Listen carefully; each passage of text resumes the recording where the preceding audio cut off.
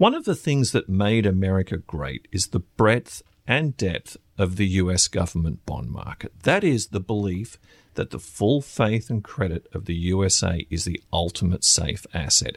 Even in the depths of 2008, the one thing there was great demand for was US Treasury securities. They're the things the US sells to make up for any shortfall between what the government needs to finance spending authorized by Congress and what it brings in from revenue. That would be taxes. Now, critical to that market is a thing called the debt ceiling, strict limits imposed by Congress on how much debt the United States can have. And as Congress typically isn't great at balancing its books, there have been exceptions. Every couple of years, the debt ceiling has to be raised. No one loves voting for it, but they do love the things that government programs can deliver for their districts and states. And they know it has to be done, and that time is just about with us once more.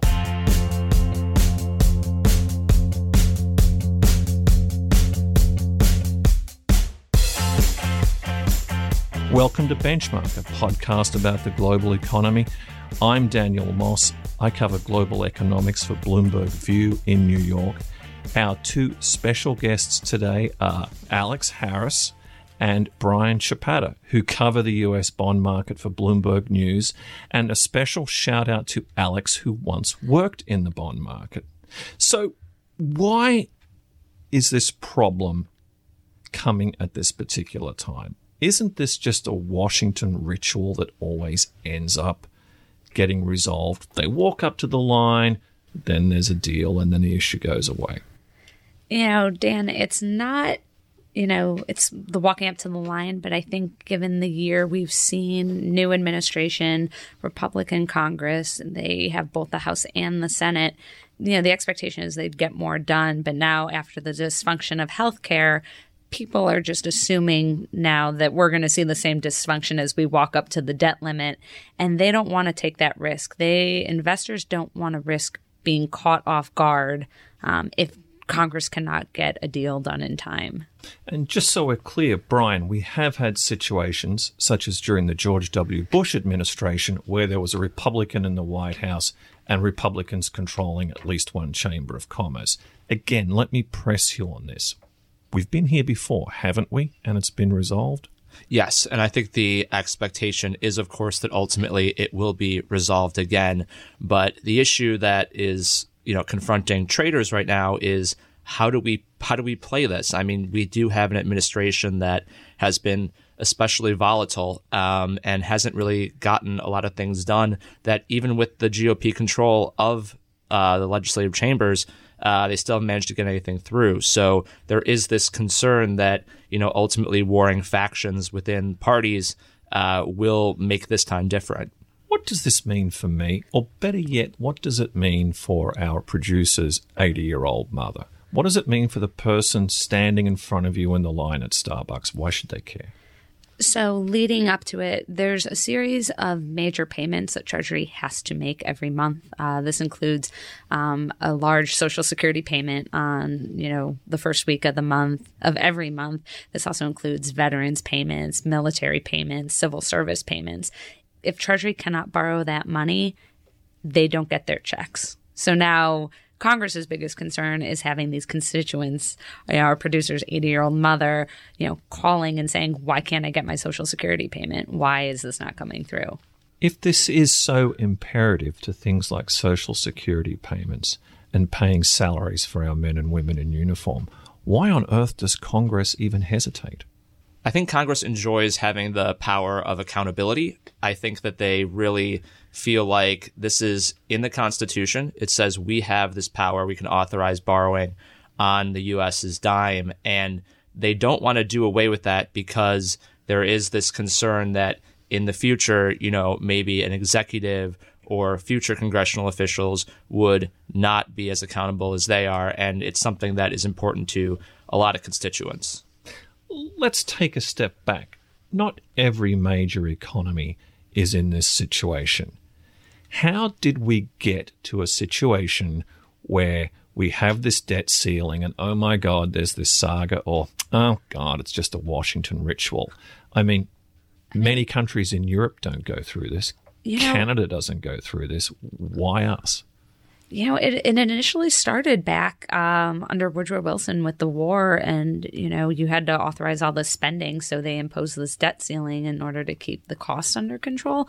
And I think then you just have this history of politicians believing that this is the way to help keep deficits in check, to keep our spending in check. Unfortunately, now it just seems like it's come down to this, biennial song and dance from Washington where they posture about it and they gripe about the deficits exploding and then they raise it anyways. So, it's one of those pieces of our history that we can't seem to abolish, even though former Treasury Secretary Jack Lew issued a paper earlier this year, advocating for the elimination of the debt ceiling altogether. So what are markets telling us about what's going to happen this time? Same old, or is it, oh, wait, actually this time it could be different? We're actually starting to see a little bit of mispricing in Treasury bill markets. And what we're seeing is, investors do not want to hold Treasury bills that are maturing in October because they feel like if Congress can't get a deal done, that's when you might see Treasury say, we can't pay out, we can't retire that debt, we can't pay principal. And, so everyone's leaving those Treasury bills. They prefer to hold securities maybe, that mature in November or mature in September because they just don't want to be vulnerable to any sort of default on our debt. And because of all the dysfunction we've seen in Washington, these concerns have sort of appeared earlier than normal. Usually what you'll see is the bill market and investors start to get nervous around the middle of September to the end of September.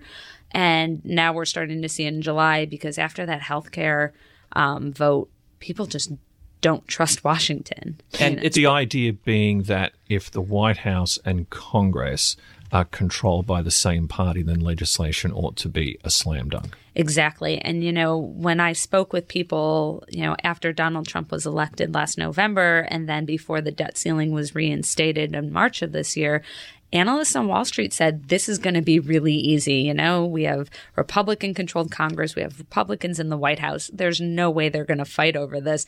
And now everyone's sort of having a rethink about this attitude. Brian, has any of this ever come to pass? Has the US ever missed a payment as a result of the debt ceiling standoff? Well, that's a funny story. In 1979... Doesn't sound too funny. Well, not to some people. In 1979, the federal government did briefly default. They blamed it on a technical bookkeeping glitch and not a true default, but technically they did fail to pay interest on some of their debt at that point. And then there's also, obviously the sort of gold bug wing does feel like the U.S. has sort of backed off of its obligations several times in the past when, we used to have some sort of, fixed gold to dollar ratio. And, generally that was abolished over the course of, from the 30s to the 70s. Now, when you talk about that incident in 1979, you make it sound like that was distinct from the issue of the debt ceiling. I mean, it was due to a delay in raising the debt ceiling, but they did blame it on word processing problems. And so these bills maturing in April 26th, May 3rd, and May 10th were the ones that were affected by that. But, there is a concern that could happen again this time, if even if they don't raise the debt ceiling by, a week. It's a big issue for 4-week bills, even if it's delayed, by a week. Could you imagine having a 4-year bond that you get paid after 5 years? I mean, it's basically the same thing. Days matter for people who are invested in short-term debt. Okay, now it sounds like, though, the end of the world didn't happen. Most people remember the 80s as a pretty good year for financial markets and for the U.S. economy in many ways. Yeah, I mean, some people argue that borrowing costs did go up after that episode of brief technical default. And that's sort of an outstanding question in this sort of new macro environment where there's so much more central bank intervention and yields are so low across the world, whether borrowing costs will go up. But again, that matters for anybody that's living in the U.S. because higher borrowing costs mean ultimately a squeeze on other types of social programs. I was going to say, too, Brian talks about 1979, but actually during the 2015 debt ceiling episode, Treasury actually had to delay its 2-year auction by a week. They were so concerned that they weren't going to be able to borrow that money that they delayed it just to cover themselves and make sure that they were okay. Issues surrounding the debt ceiling are sometimes equated with the broader issue of a government shutdown. Are they the same thing, or do they sometimes just coincide? What's the distinction between them? They sometimes happen to coincide. The last time we had a government shutdown coincide with the debt ceiling issue was in 2013. But really what it is the government shutdown is related to the new budget and future spending. The debt ceiling is usually related to previous spending. I think Treasury Secretary Mnuchin, says quite succinctly, we're just trying to borrow or pay back what we've already spent. And that's really the difference, is that it's the future against past spending. Now, one thing you often hear is when people advocate an increase in the ceiling, they say, this doesn't mean we're going to spend more.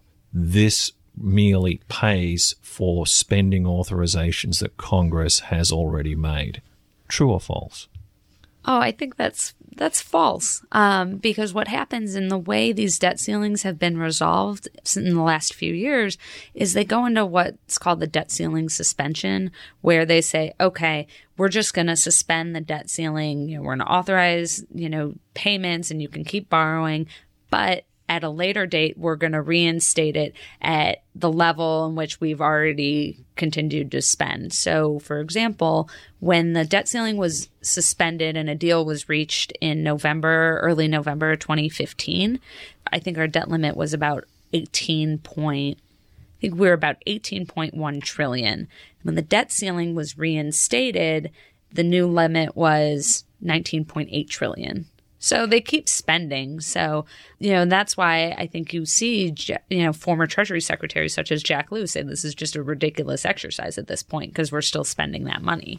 Again, Brian, to come back to something that you mentioned earlier, Congress, under a Republican president and with Republican majorities in one or both houses, has time and again increased the debt ceiling, no matter what they may have said when they were in opposition. So again, what's different this time? Does it concern the current occupant of the Oval Office? Is that what's different? I mean, I think it does. I mean, you have people who can't get out of their minds, hearing Donald Trump say that maybe the U.S. needs a good shutdown on Twitter. And Alex has just told us that's not necessarily the same thing. No, it's not, but it sort of gives you a sense of his frame of mind. He's willing to throw chaos out there and hope that something better comes of it. He's also floated, more directly to the debt ceiling. He's talked about potentially restructuring debt. He's called himself the king of debt, and he said, we can get a better deal on our treasuries, which is just something that you don't hear ever anywhere in markets.